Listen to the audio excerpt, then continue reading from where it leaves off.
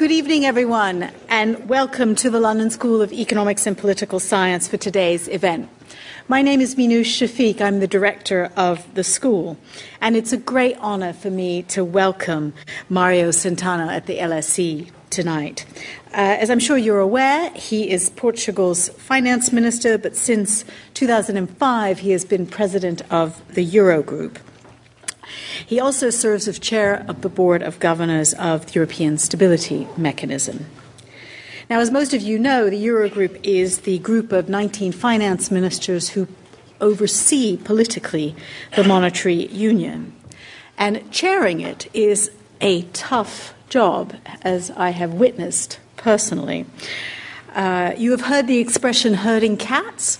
This is like herding big beasts, 19 of them, all with strong views and all of whom have to make decisions by consensus on how the monetary union functions, and in the recent past had to deal with some very, very difficult country cases. But Minister Centeno brings a wealth of experience to that challenging role.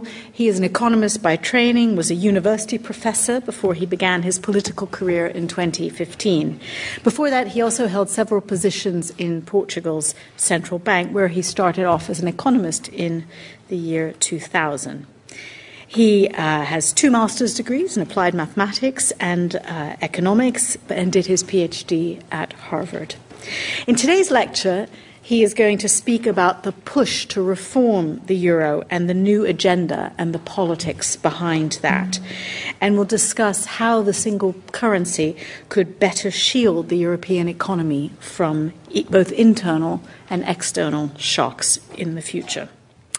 For those of you who are Twitter users in the audience, the hashtag for today's event is hashtag LSE Eurozone, and I'd ask you to please turn your phones off so that they don't disrupt the event. And please join me in welcoming Minister Centeno to deliver his lecture today. Well, good afternoon, and I would like to start thanking Minouche for the flattering introduction that she made, and to express my great honor to be in such a great academic environment and having a room full of young, interested people in Europe and in the Eurozone. So, ladies and gentlemen, I was also told that classes don't start until next week, so several among you must have cut your holidays short, which is a great honor. And I hope, however, that this won't play against me when we open the floor for questions, but feel free. The debate about the sovereign crisis and the euro area is a crowded field where positions are overly crystallized. I'm not avoiding that discussion, but I believe it would be thought-provoking if we took some distance and framed this conversation in terms of what lies ahead of us. This is the thinking behind the question that lent the title to this lecture, precisely how would the euro shield Europe from future crises. In case you are moving to the edge of your seats, let me say up front that I don't intend to have a go at predicting the causes or timing of the next crisis. But instead, I want to discuss what the potential of the euro is to make our economies more resilient, irrespective of what hits us in the future, and which reforms are needed to ensure that the euro lives up to its promise.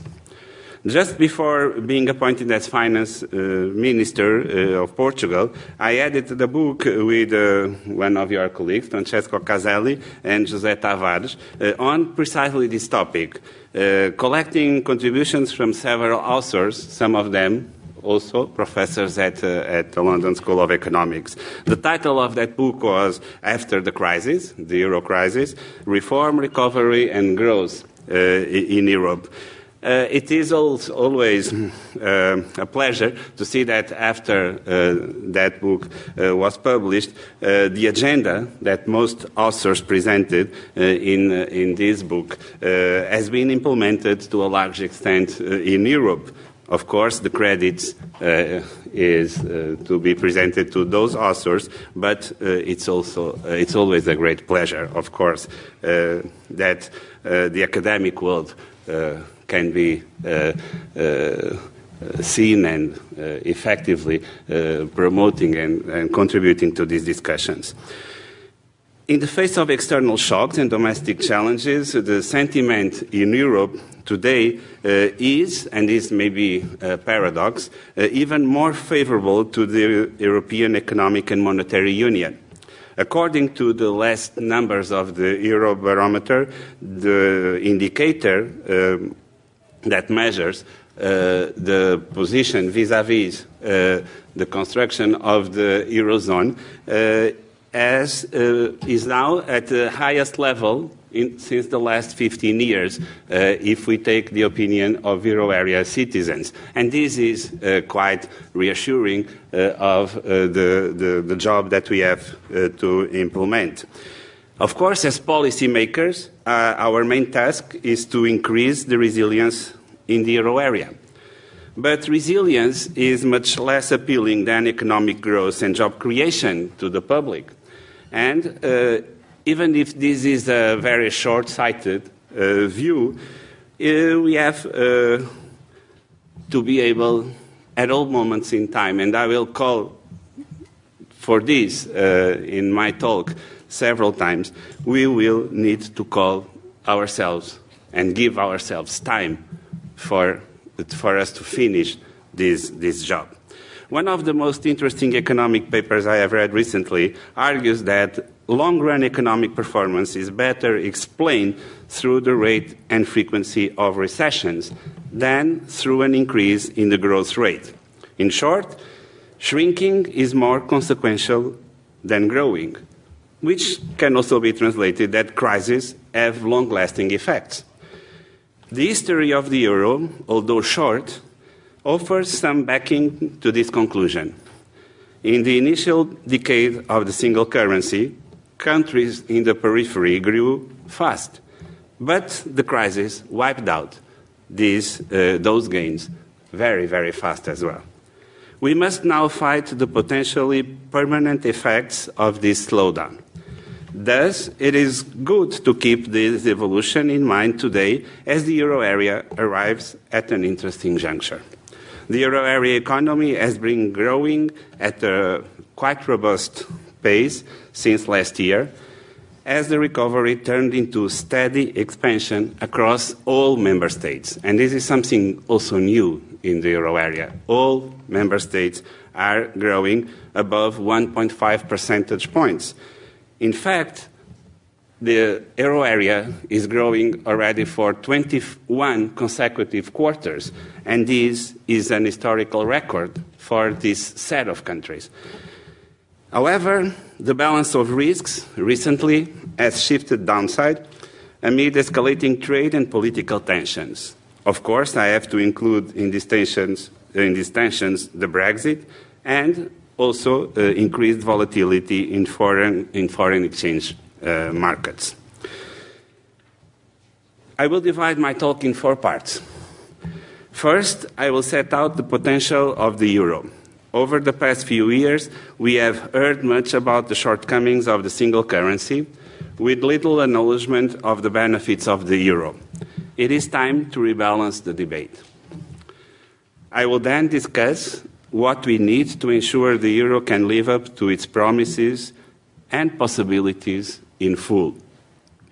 The crisis taught us lessons that both contradict and go beyond the diagnoses and prescriptions of often cited economic theories, notably the claim that the euro can only work within a full-blown financial and fiscal union.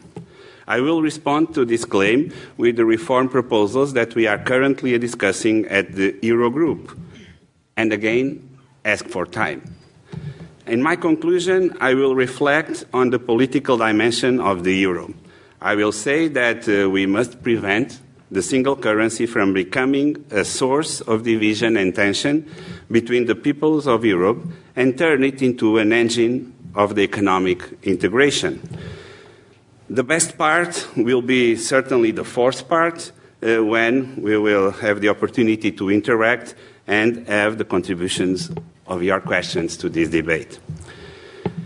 So one of the purposes of monetary integration is to achieve financial stability by eliminating exchange rate volatility.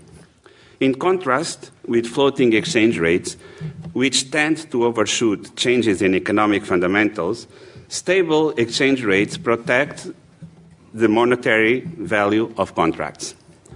In doing so, stable exchange rate provides a cushion effect that fosters trade and growth in the long run. From the demise of the Bretton Woods system through the mid-90s, external economic shocks often pushed the exchange rates of European currencies apart, against the will of central banks and governments.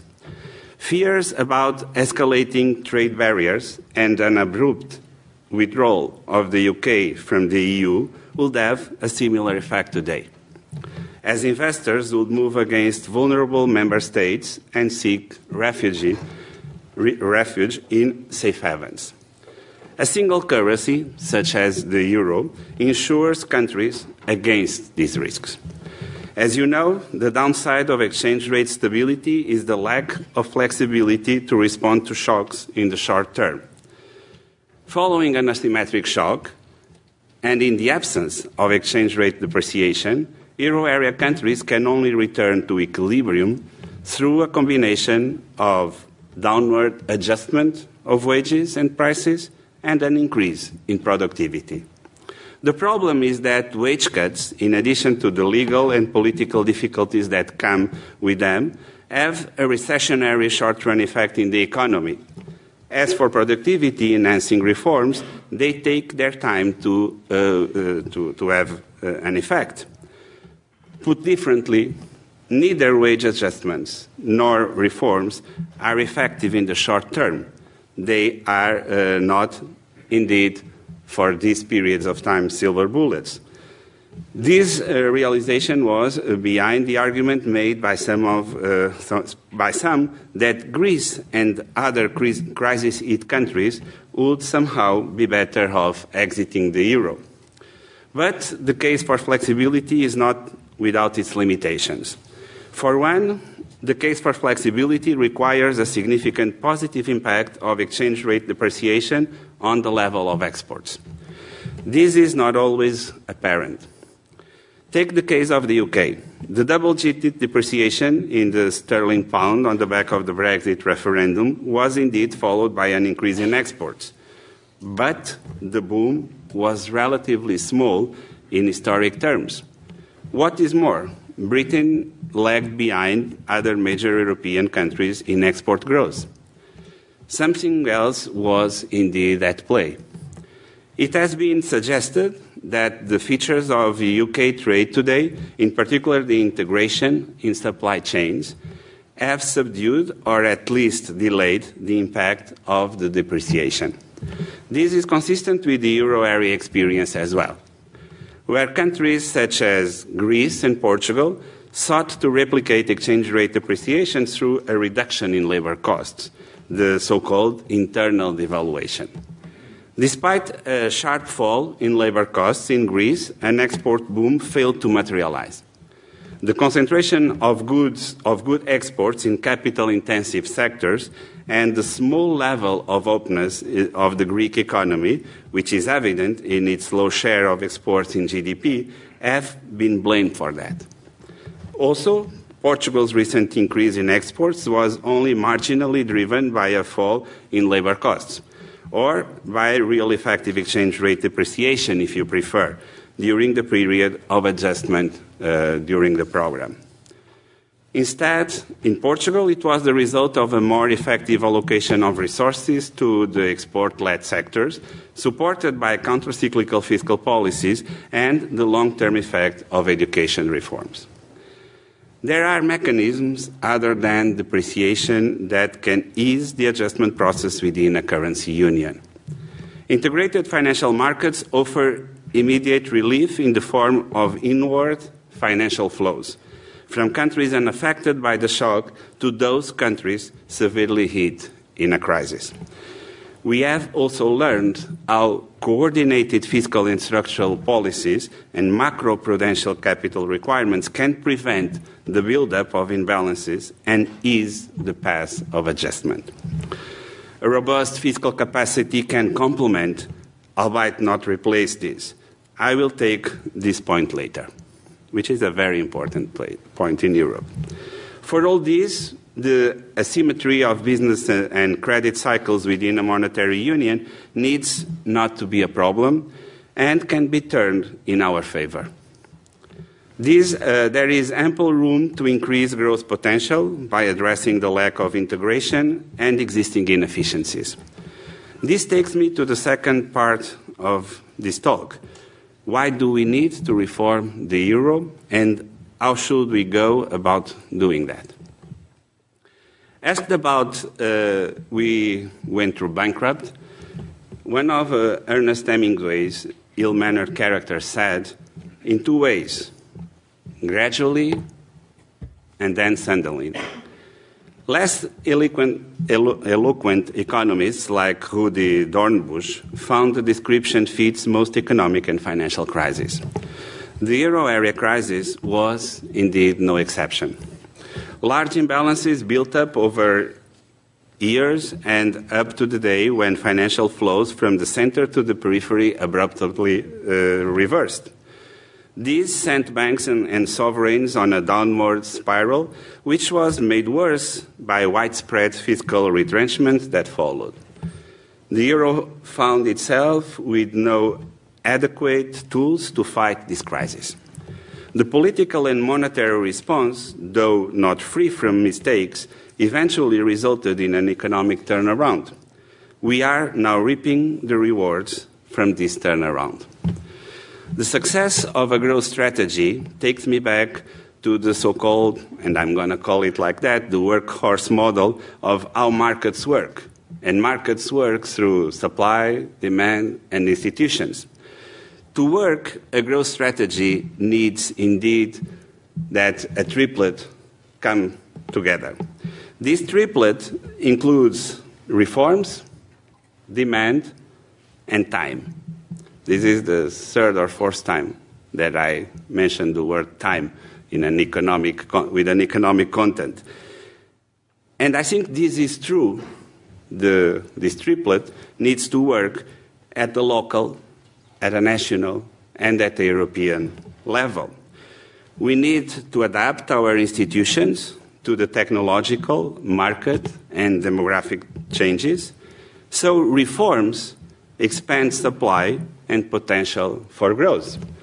They are needed in all and every country of the Eurozone, and certainly also at the European Union level. So this is one part of the triplet. But reforms do not materialize without a proper demand environment. This is the second dimension. This is true at all points in the business cycle, but it is indeed more acute in times of crisis. Coordinated fiscal consolidation without making room for demand growth is detrimental to the success of the reform process. Finally, time is of the essence. Time is both liquidity and patience. The state is the major supplier of liquidity in patience in modern economies. The state, the government, should never lose the ability to use both in a very wise manner. In a nutshell, these three ingredients should be available at all times during a growth process. We must implement the reforms. We must give enough time for these reforms to produce effects. Going back to the Eurozone, we know that the institutional landscape that underpins the euro is still incomplete, so we need reforms. Let there be indeed no doubt. For as long as this institutional landscape remains incomplete, it only can yield suboptimal results.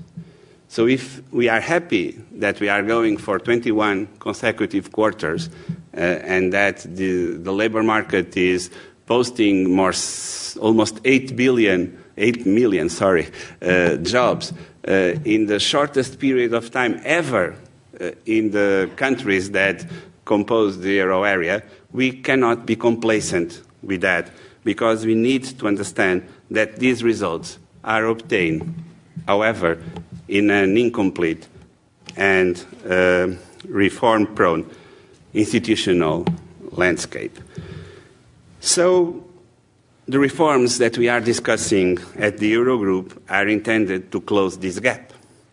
This includes, as matters of priority, the completion of the banking union and the reform of the European Stability Mechanism. In parallel, we are discussing proposals to build a fiscal capacity, or, as it is more commonly known, a Eurozone budget.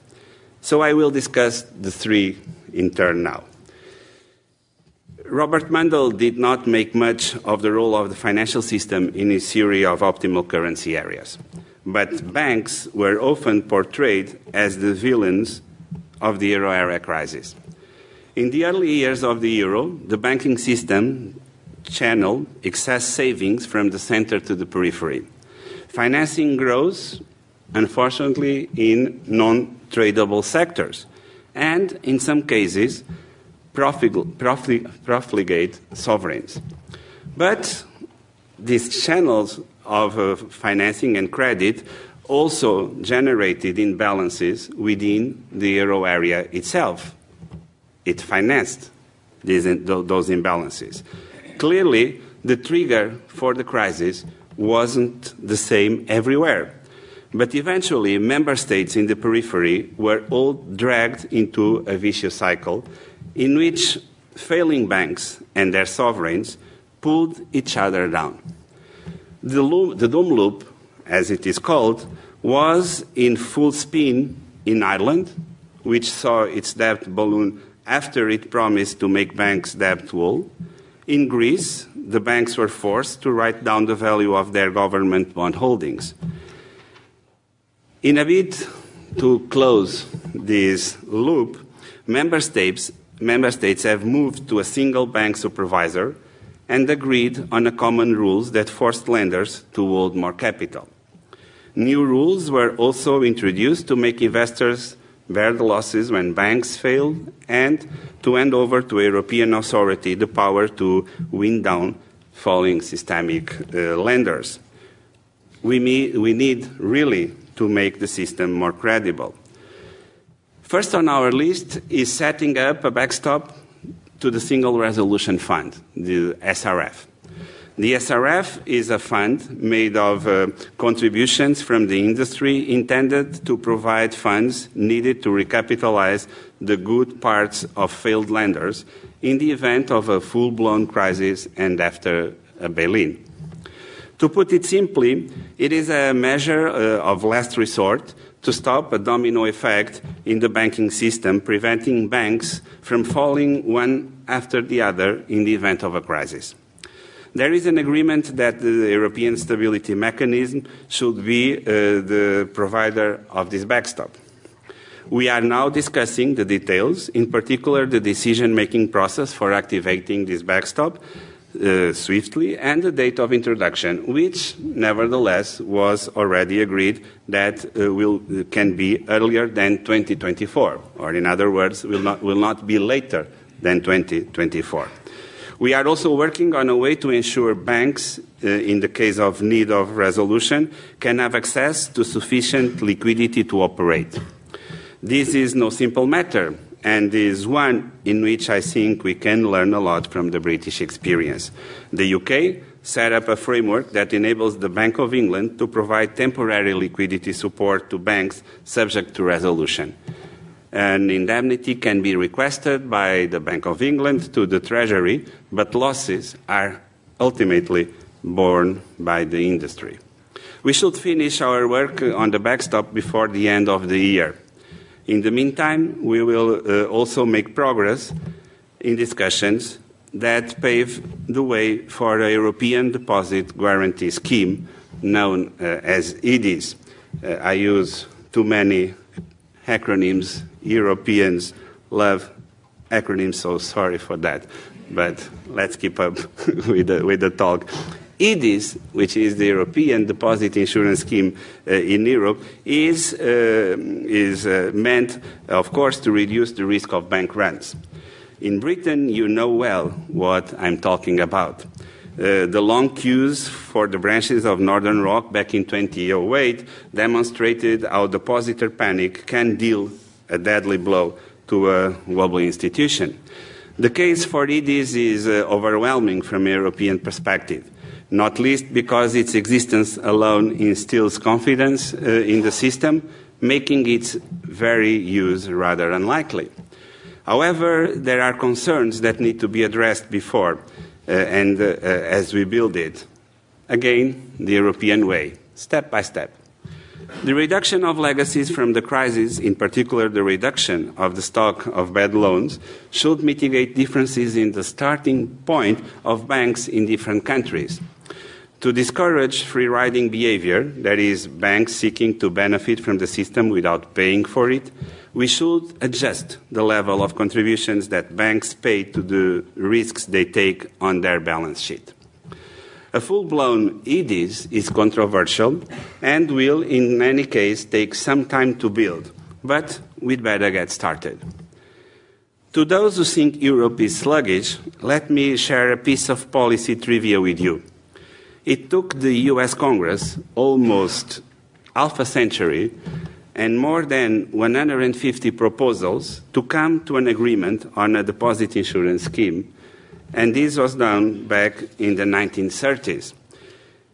We don't expect 50 years, but we need to continue working on this.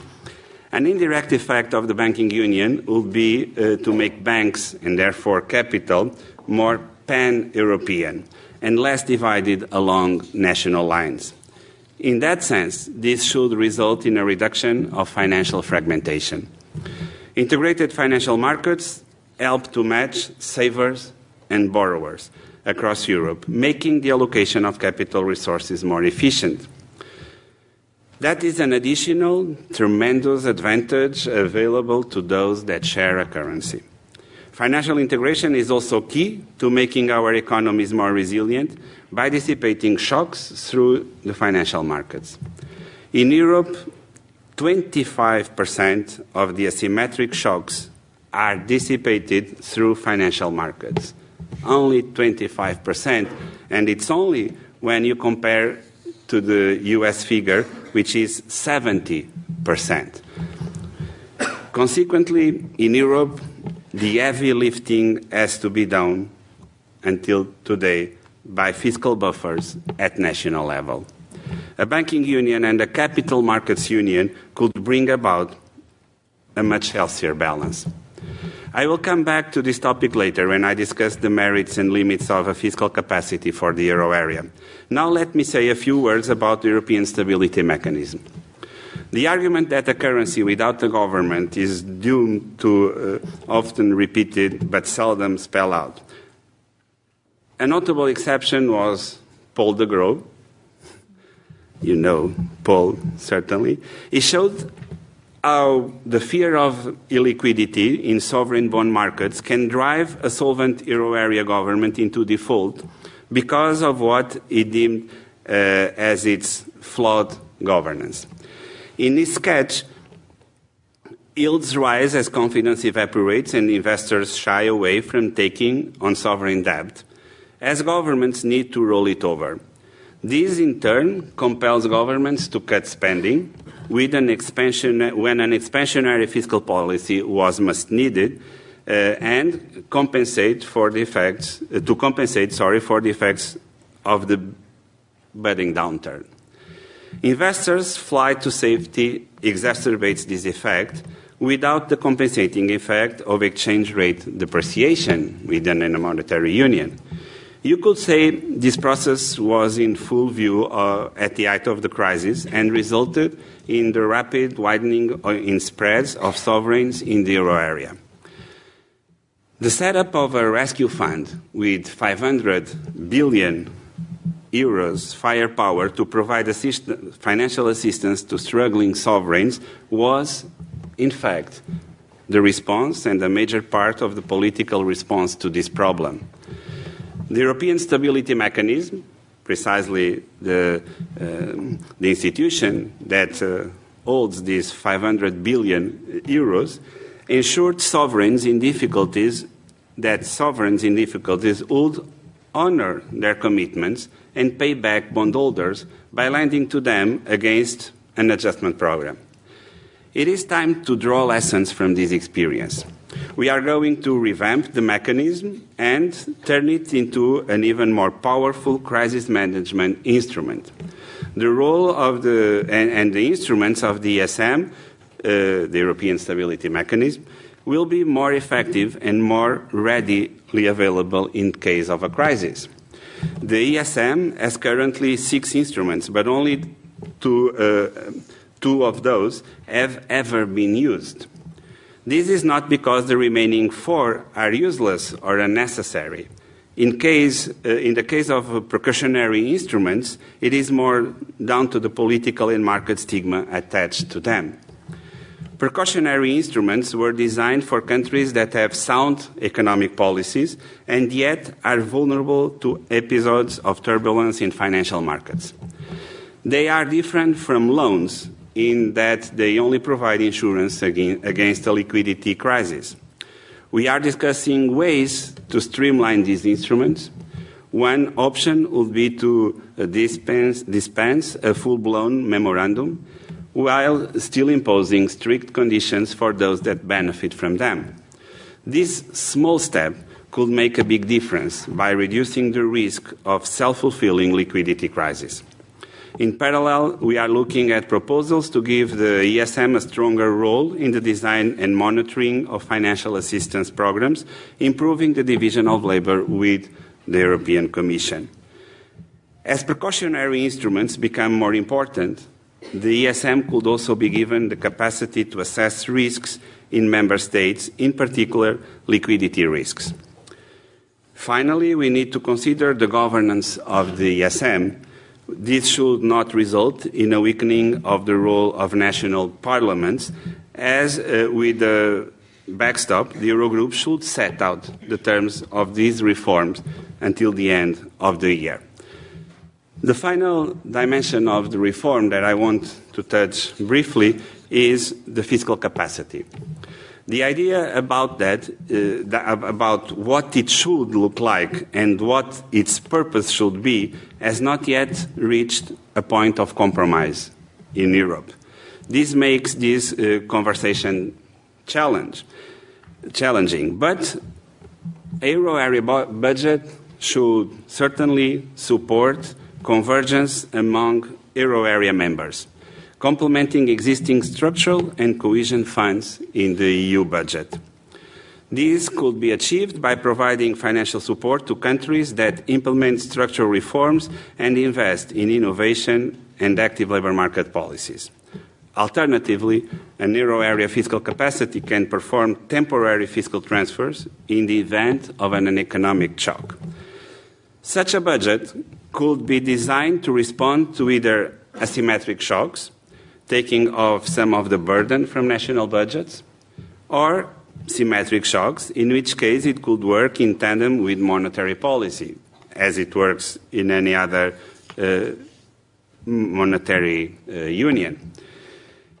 More interestingly, perhaps, we have started also to discuss the possibility to implement an unemployment insurance fund in Europe. The US has a similar setup, and we can draw certainly lessons from their experience. As you know, US states have discretion to manage their unemployment funds and have the chance to borrow money from each other. The federal budget also contributes to pay for extended unemployment benefits in times of crisis. As an economist, I believe there is a very strong case to be made for an instrument of this type. The crisis confirmed that rule-abiding member states can be pushed to the brink, since markets force them to shut off automatic stabilizers, despite their virtuous starting point. A compensating and complementary mechanism would help to prevent small crises from escalating into something bigger, benefiting us all. It would improve the allocation of labor, both at the EU level and within countries. More importantly, it will also contribute to smooth business cycles across European Union states. As with any other backstop, a centralized Eurozone budget would have a positive effect by instilling confidence in the system, encouraging financial integration, and by complementing its positive effects. But I do not pretend this is a consensual idea. Far from it. Behind the opposition to the proposal of a fiscal capacity often lie concerns about moral hazard. Moral hazard exists in every dimension of state intervention in the economy. A more interesting question is whether and how we can mitigate this risk through clever policy design. There are a number of ideas out there. For instance, we can link non-permanent transfers to increases in unemployment that consider the country's history of unemployment levels and fluctuations. We can calibrate member states' contributions to a common fund in a way that reflects the frequency of withdrawals to ensure incentives to take part are balanced. In parallel, we can also discuss how to simplify our fiscal rules to ensure a Eurozone budget would complement rather than replace national fiscal buffers. In one line, we should not hide ourselves behind red lines and should instead seek to compromise. But it's exactly at this stage that it is so important to communicate with the academic world, because we really need very good research on this topic. I have the view that mechanism design is at the center stage, should be at the center stage of our economic research. It is similar to genetics to medicine. And so, if I am able to do that, I think it will bring about very productive research ideas if we work in designing mechanisms to reduce moral hazard in a monetary union, to make it more resilient, and we are much in need of research in that area. So let me conclude. And to conclude, I will bring all these issues in the political dimension of the euro. The euro is an instrument of stability which has the potential to shield European economies and its people from economic shocks. But for the euro to live up to its promise, we need to complete the institutions that underpin it. This doesn't entail building a full-blown political and fiscal union, but completing the framework on the basis of the lessons we have learned from the crisis and in full respect of the different political preferences. Not only do we need to reform the euro, but we must defend its reputation. We can no longer allow our single currency to be treated as a scapegoat. The euro was not the only culprit for the crisis, and it is certainly not to blame for all the ills that affected our economies. Policymakers must be made accountable for their actions, their inaction, and their mistakes when they make them. And there is a bias here because policymakers are more often made accountable for their actions than for their inactions. And as an economist, I think we need to face policymakers with a very suitable counterfactual, because the counterfactual is sometimes the best way to depict the cost of inactions. So the euro confounds itself with the promise of peace and prosperity, and this goes some way to explain the mistaken predictions of the demise of the single currency. But it is rash for politicians to take the euro for granted. We must not let the next crisis widen the gulf between the core and the periphery. And we must not give ground to the populist forces that create such artificial divisions. From a political science perspective, populism is the flip side of impatience. The idea of Europe is not new. The idea of Europe does not belong to our generation. But our generation is building this idea of Europe in a time of peace. And this is certainly the best setting ever to deliver results and provide added value to European citizens. This is my focus and my priority as a policymaker and as a chair of the Eurogroup. The euro as an institution was pushed to the limit at a very young age. The euro is one of the youngest currencies in the world.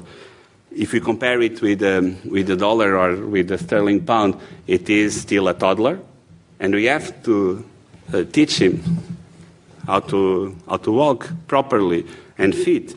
It faced a serious existential crisis. It tested our commitment to Europe, but it came out stronger. Leaders, the prime ministers of the Eurozone, accepted to take hard decisions to defend the euro. I think citizens are giving the right answer to their commitment to keep the euro. And this is why I am an optimistic finance minister and convinced that there is much more than money in the euro. Going forward, the euro will be the engine of European integration, as it has been in the recent past. And in this sense, it is right to say that the future of the euro is the future of Europe. And it is so because it is built to protect us. Thank you very much.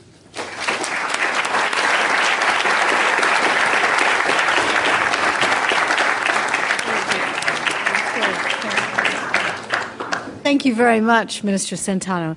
I may start with a question myself and then let the audience have a few moments to gather their thoughts, and I'll take questions in batches of 3.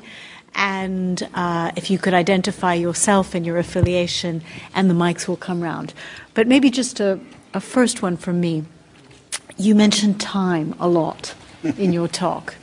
And at the end you said populism is the flip side of impatience.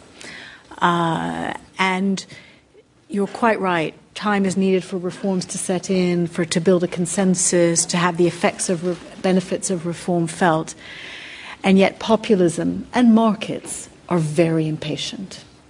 How do you see this reform agenda that you've laid out coexisting with a Europe in which populism and impatient markets have become more important rather than less?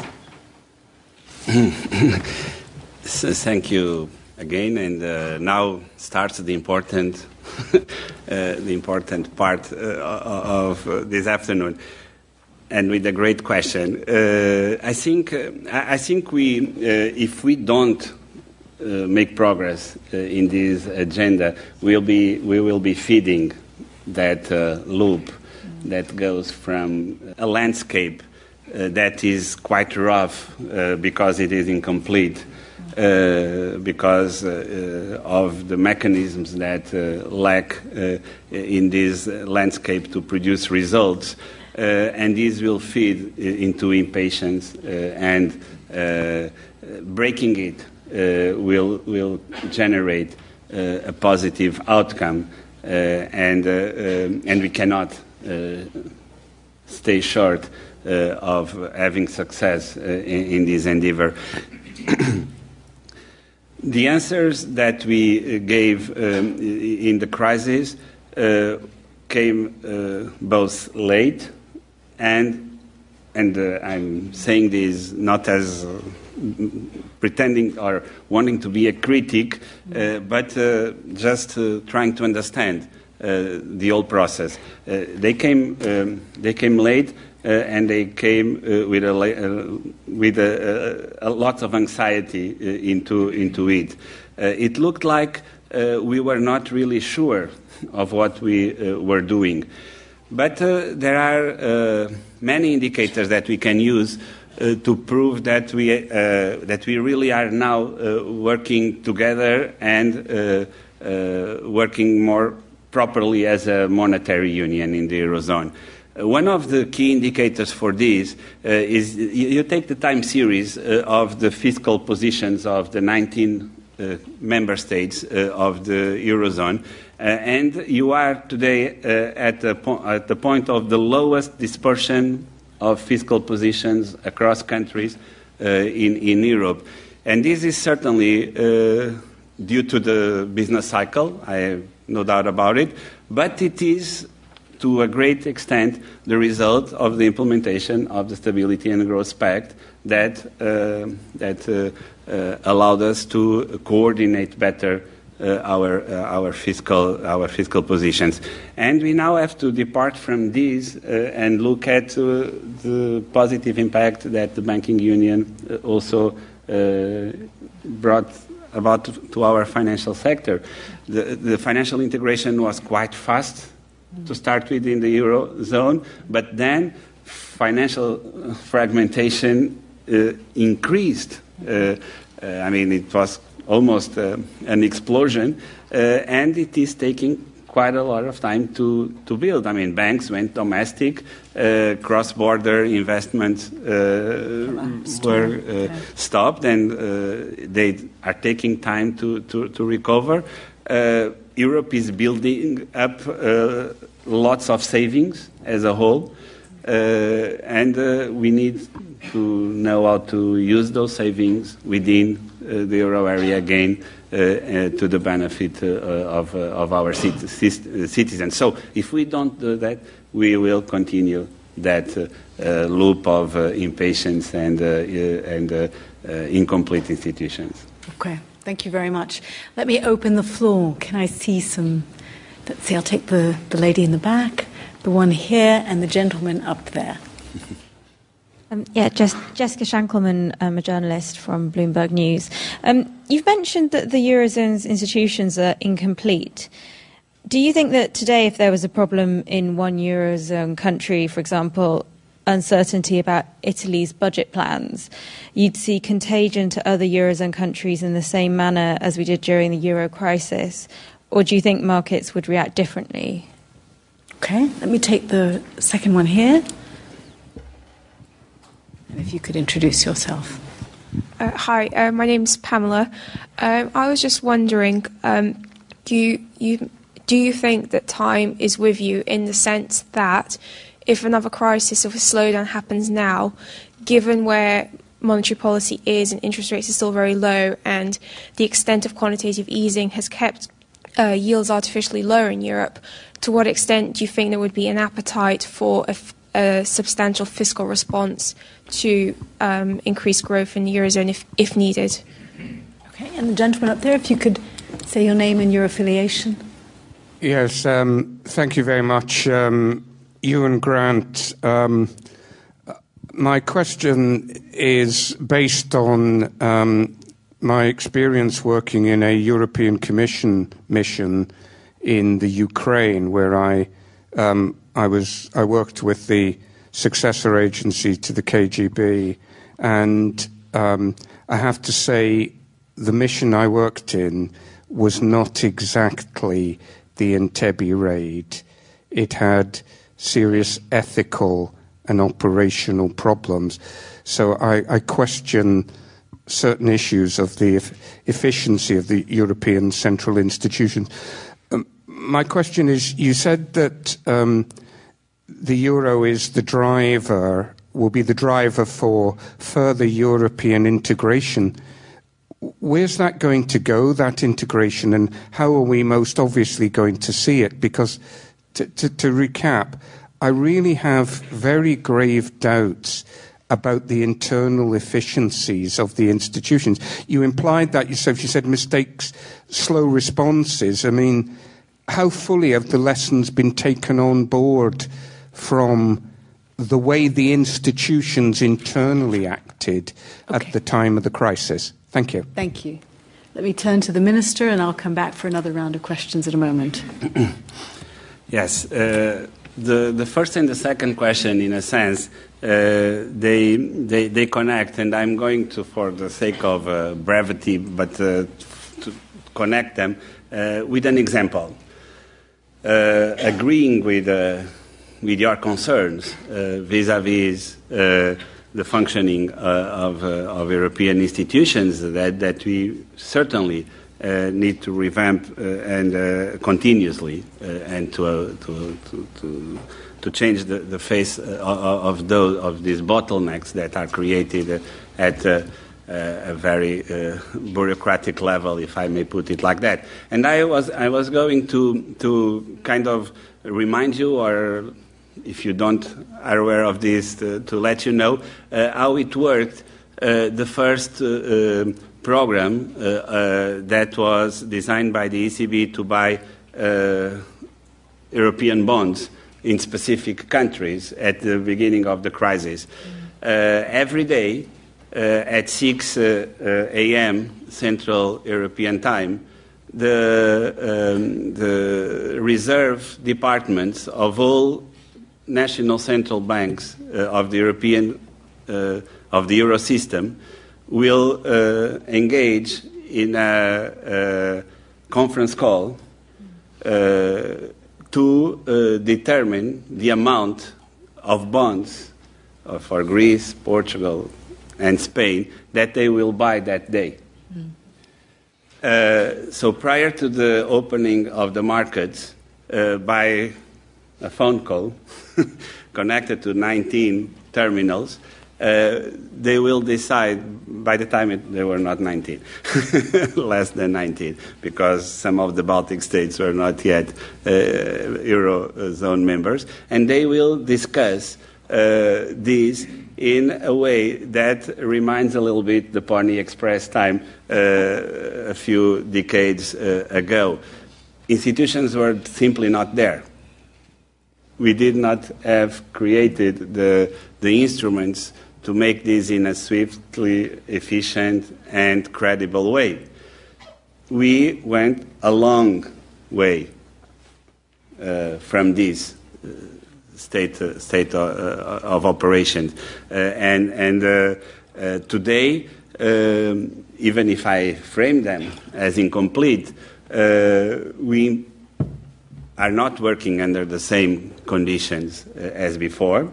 This makes the European institutions more credible, mainly to the markets, and we are able to discuss issues today that were totally out of question to be discussed 5-10 years ago.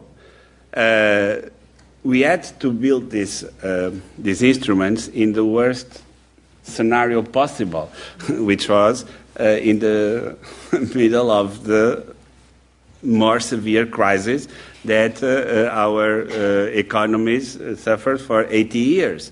And it was quite a test. So I think that not referring specifically to the case of Italy, but to all sorts of crisis management today in Europe it will perform much better than before, and we do have the firepower. We do have some of the instruments that we already have those instruments that we need. The point here is connecting with the last part and with this response to answer also this question on the fiscal. On the appetite to do something in the fiscal front, the way we discuss those issues today in Europe is so much different from the way we discussed 5-10 years ago, that I have no doubt that Europe will respond affirmatively to this. The Greek program was the largest bailout program ever in the world, and it was operated mainly with European resources, given that the important contribution of the IMF is nevertheless a minority of the money involved in the program, and you cannot have a bigger commitment to this than countries putting their money into the problem. So I do think we are now today better. We need to continue to improve. But when we look back 5 years ago and simply describe how primarily were the instruments available, we are today in a much better position. Okay, let me come back to the audience. I'll take the gentleman back here, the woman here, and the lady here. Hi, I'm Sebastian Diesen. I'm a PhD student in the European Institute with Paul de Grauw. Thank you very much for your interesting lecture, Minister Centeno. And I'm sorry I have to pick up on a small detail in a way, but in your speech you mentioned a small but quite striking difference between the UK and the Eurozone, among many differences, of course. But it's a difference between the Bank of England and the ECB, namely that in case of major losses from certain operations, as you mentioned, the Bank of England has an indemnity, has a fiscal guarantee in a way, and in the Eurozone we don't. So my question is simply, would this be desirable? Would it be possible in the Eurozone, or why might we not need it, actually? Thanks. Up here? Hi. Hello. My name is Sienna Parrish. I'm a study abroad student from the U.S. And one of the things you've really touched on is integration, which, from what I've studied of the European Union, has been one of the biggest issues throughout the history, is different member states not wanting to lose identity by joining, to integrating too deeply together. And given the recent crisis and rise of populism, one of the biggest issues, at least from what I've seen, isn't just fixing the banks, the governments, but it's also making sure that the people down at the bottom can understand what is going on, have an easier access to information regarding this. I was wondering what programs exist. Are there any ideas to help install programs which will help release it to combat the rise of populism? It doesn't come from nowhere, and it doesn't happen overnight. So that's my question. Thank you. And over here.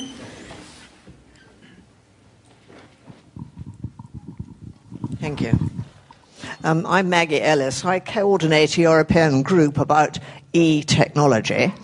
I wanted to make 2 points. One is that I think one problem is that the United Kingdom is no longer united, and we're actually 4 nations. When I meet my colleagues in Scotland or Northern Ireland, they would want to ask you very different questions than some of the people in this room. Your comment about Northern Rock reminded me how bad we are about history, because on that weekend I happened to be at a certain large house in the north of England, and we wondered why the sun kept going out. And then, of course, the next day it was obvious, because he was the chairman of Northern Rock. And we've forgotten all those things and the disaster it was for ordinary people. Now, recently, Gordon Brown commented that he could expect a possible similar crash could happen in this country, and it would be good to have your comment about that. But I wondered what crash you think has to happen to bring this country to its senses and not leave the EU. What was the question on the ECB? On whether the ECB should have an indemnity like the Bank of England has. Okay, you've got a wide range of questions there. Yes, so it's heating up, politically at least, and also from a regulatory position and supervision and the role of the ECB. I'm going to stay short of answering your question directly, I have to admit. But we are... if you look at the instruments that ECB has today, again, and this is very important, I know that it's probably not enough as a perspective, but you go back in time, you will see that we made a lot of progress in modernizing the tools that ECB has available to properly take the challenges of monetary policy, of current monetary policy. And I think my only pledge is for it to develop further in the future. I mentioned the fact that the euro is one of the youngest currencies in the world, and the fact that this brings lots of progress ahead of us, because we can learn from other more mature economic and monetary unions and the instruments they developed, and that's precisely the goal of this idea. So I am pretty much in favor of that. The risk of populism arises precisely because we cannot, or we were not able to spread with all citizens of all countries of the European Union the benefits that we were able to develop recently and during the recovery from the crisis. Populisms usually are wrong answers to good questions. I don't want to stick to only one focus, but this is most of the time because we rush to very simple and easy to get answers to those questions. That's where again time enters, and the programs that we may implement in Europe can and should be directed precisely to that, to make the prosperity that we now have in Europe available to all. This is rather technical, but I'm going to try to in 30 seconds, because it's something that I think it's very important, and again makes a powerful point towards how we depict ourselves in Europe. It's in that book that I quoted, so it's almost self-quote. Sorry for that. But if you take, this is the chapter that I wrote with Francesco Caselli. If you take the distribution of income of all European citizens and put it in a graph, so that you have the usual histogram of income distribution for all European citizens, and then you identify where those citizens live, you have a very clear amp-shaped distribution, meaning that Portuguese, Greek, Spanish citizens are overwhelmingly located in the lower tail of this distribution. And then you have these countries losing representation to the upper tail of the distribution and being replaced by Germans, Dutch, French, and so on. Now take the US. And when you do the same thing and you take the US and split the US in regions, by regions, you have almost uniformly distributed income distributions across regions, so that we call this graph for the U.S. the stripes of the U.S. flag, because you have a very smoothly uniform distribution of the income across regions. And that's the result of two things, in my opinion. 2 centuries of economic and monetary union and a fiscal capacity. So you need both to do this. But this takes, sorry for that, time to operate. Convergence is very slow in an economy. Adaptation to structural changes takes time. And this is a big lesson also for Brexit and for the time to come in the relationship between the UK and Europe. I don't have a good answer for your big challenge. I think it was a bad idea.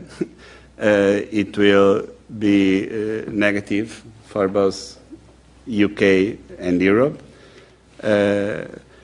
We have economic, social, all sorts of ties with the UK. I had the privilege already to see in Theresa May's office the original of the between treaty among Portugal and England back in the 18th century, and it's really is the representation of what it connects us for centuries. So maybe in the future, in the very near future, some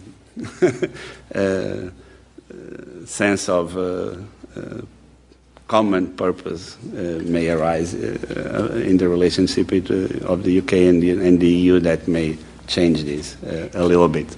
Can I ask a variation on the Brexit question, which is, as you integrate the Eurozone more deeply, it will become more important to define the relationship between the Eurozone and the rest. And many countries that are in the EU but not in the Euro are unlikely to join the Euro anytime soon, especially given the recent history. So, some of the Baltics, the Scandinavians, and so on. And so there was quite a nice paper written by Bruegel about a concentric circles model. There'll be the core of the Eurozone.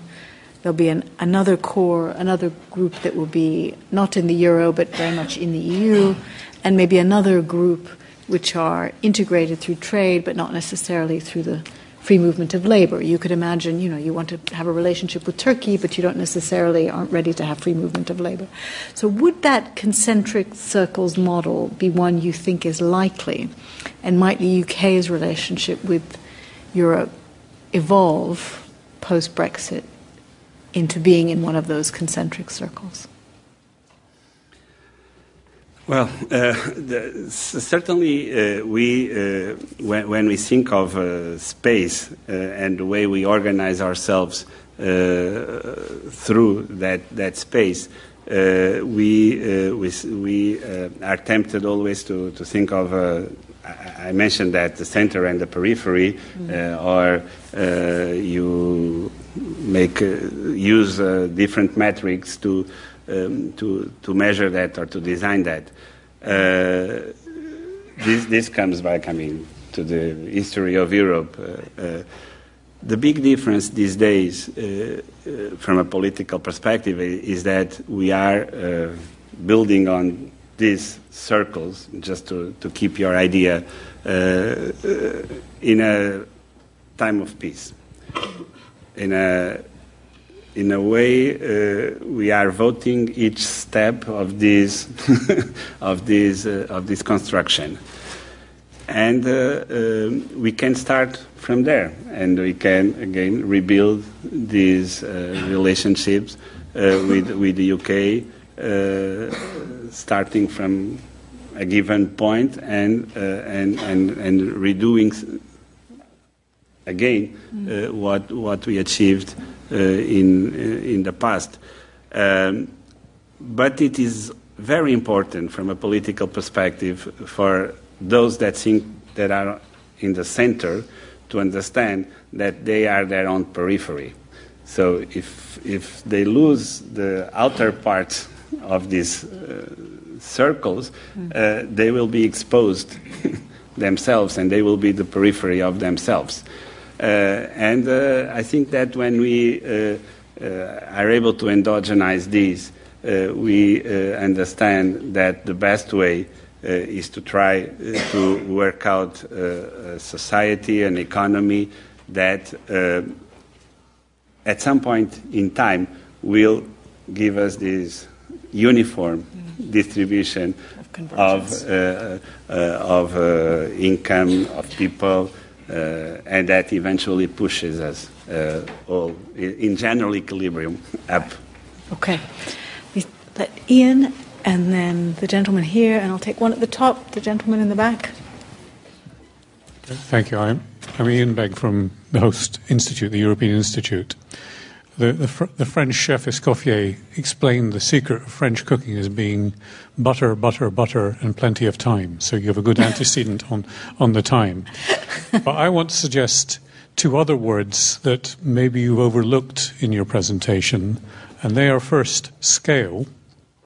The scale of interventions.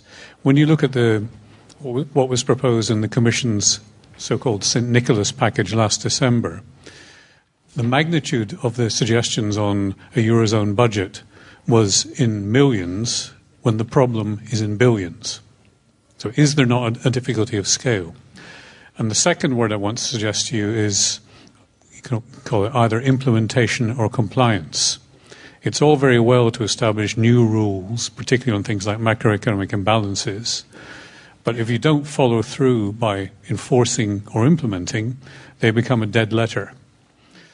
We know that the Stability and Growth Pact, which you gave great praise to, has been in existence for more than 20 years. And in that time, the only country to have been fined is yours, and the Spanish 2 years ago, when you were fined €0.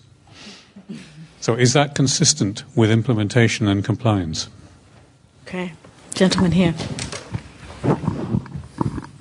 Good evening. Thank you for the talk. I'm Guillaume. I'm a graduate from the LSE.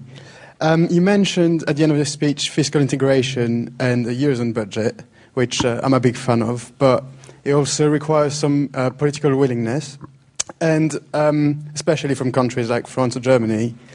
And when the new French president got elected, it was actually a campaign promise. He was like, we should implement that, and wanted to do so. I wanted to know where we stand 1 year after his election, if there's still a political momentum or if it's pretty much a dead idea. That's unlikely to happen in the short term. Okay, thank you. Question in the back. Nick Panisar, freelance IT project manager. What is your thoughts on the growing movement of cryptocurrencies for European financial transactions? And does the ESM see as a future source of crisis, especially if cryptocurrency in future years becomes seen as a safe harbour of wealth? Okay. All right. We cover all bases. This is fanning out. Very interesting point. Very, very interesting point. I mean, we could be talking for hours on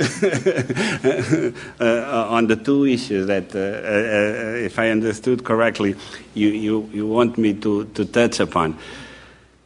First, a declaration of principles. I am not a big fan of big machines in terms of structural changes. My view on structural changes is that they need to be implemented gradually, so that you are able to evaluate them and make everybody understands the positive effect of those changes. So it is true, what is designed is kind of an embryo of a fiscal capacity, being it the investment stabilization mechanism or when more detail is available, this idea of the unemployment insurance. Certainly it will be the starting point to something that may develop bigger if proved successful. And I'm not saying this about big machines just because from a political economy perspective it's much easier to implement these changes in the current context of Europe if those are really designed in a careful and not very large way. But in an economic system, changes occur always at the margin. So the thing is that you have to design it carefully so that it targets those margins. And again, starting from these fringes of inefficiency that we have in the system, these changes may work that way, even if they are not very large. Because some of these instruments are made not to be used at all. They are made, so it's a little bit in the same city of London when in 2012 Mario Draghi made that famous statement, whatever it takes. It is precisely a statement that was very, very powerful, but Mario Draghi did not use much money to have an impact. It has to act on the very margins of inefficiency, and if it is really well designed, and this is a big if maybe, but it really can bring us to some impact. And afterwards, we need to reconvene, to evaluate it, and to expand it if we think it is appropriate. You mentioned the Stability and Growth Pact, and that's a statistic that I always love to, with respect to the Stability and Growth Pact. The Stability and Growth Pact, the first versions of it were written in the late 90s with 90 pages. The first version of the Stability and Growth Pact had 90 pages. Today, it has 600 plus, maybe already. And it is meant to be what economists already know that do not exist, which is a complete contract. We think that the Stability and Growth Pact is indeed the first ever written complete contract in the world. A British that was, I was lucky enough to have him as a professor, Oliver Hart, will certainly will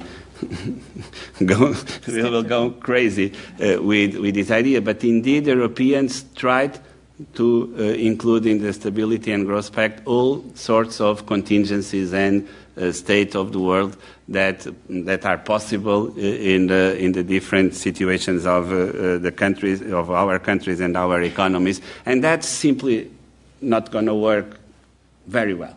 So we are really also in much need to simplify our view on how to make progress also in that direction as well.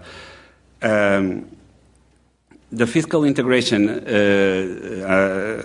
together with the fiscal capacity, as one of its big proponents is President Macron, and the Meseberg Declaration, that the document that was published around June 19th this year, is the best summary that was so far produced on how far it can go at this stage.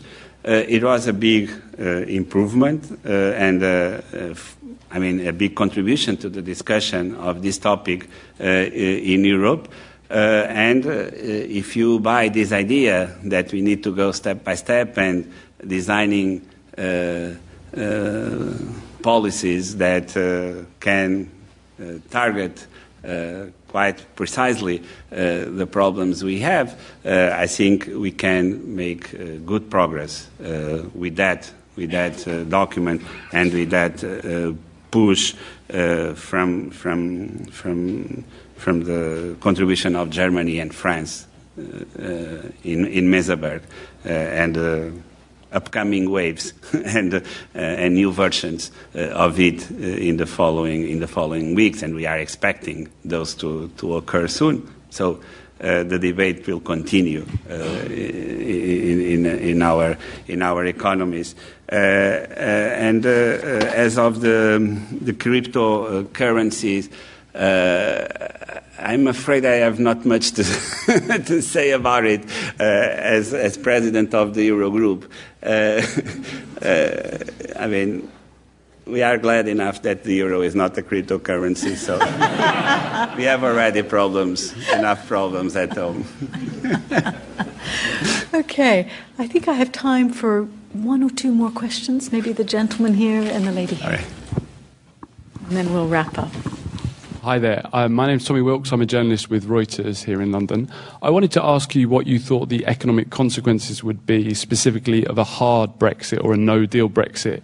So this is if Britain and the European Union fail to agree a trade deal, what you thought the consequences would be, both for the Eurozone and for the UK. And the lady here. Hi. Again, thank you again for spending this time with us. It's quite important just to have this interaction, because this is when we're talking about how the EU gets involved, with the people. It's exactly by having these lectures. So I'm thinking I would like to get your thoughts on, now that we're living through times of trade wars. And we're getting very difficult signals from certain political leaders. For example, we have the inflation that was happening in Turkey. Then you have President Erdogan that is meeting the Russian President Putin and talking about potential options to get different versions for the foreign exchange currencies reserves. So I'm thinking, where do you think this puts the euro on the international stage of foreign exchange reserves currencies? Okay. So that's it. Two tough questions, Dan. Brexit and trade wars. Exactly. Hard Brexit and trade wars. The two are very bad ideas. So at least we can pull them together like that. Brexit is already hard enough for us to make it harder. I think it's very, very important for us, for the two sides of the table, to get a deal, because I take this as a structural change, and this is as positive as I can go on this topic. And as a structural change, I already mentioned that before. My view is that agents take time to adjust to structural change. So we need to make the path very clear, and then policymakers to stay put for agents and give time for agents to adjust to this structural change. We know that when we implement structural changes, there will be flows of people, flows of capital. This is how economies adjust. Some firms will move in, some firms will move out of the UK, but the stakes that we have are very large, especially in the financial sector, and we need to be all around the table. But let me put it this way, especially the UK, to make it to have very clear view on the risks that our economies, especially the UK, face. I think we have conditions to have a deal on the Brexit. and for it to be kind enough for economic agents to have time to adjust once the path and the direction is defined by politicians. The same thing is true for trade wars and for whatever comes up for the euro as a reserve currency out of this.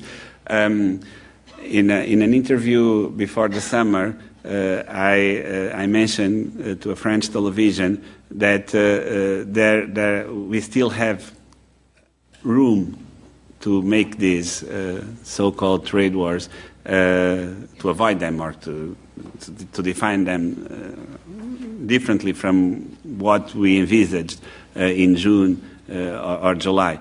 It was very good that President Juncker and President Trump were able to reach a principle of agreement that on this issue in August. And this somehow materializes this opinion that we always have some time to change the course in the Brexit as well. I think if politicians want and if people really know the true cost of all this exercise and the benefits, maybe they will change their opinions. So we need to at all times be available to ask people what are their views, given the facts that we all accumulate every day on these issues. And on trade wars, I think, to be honest, that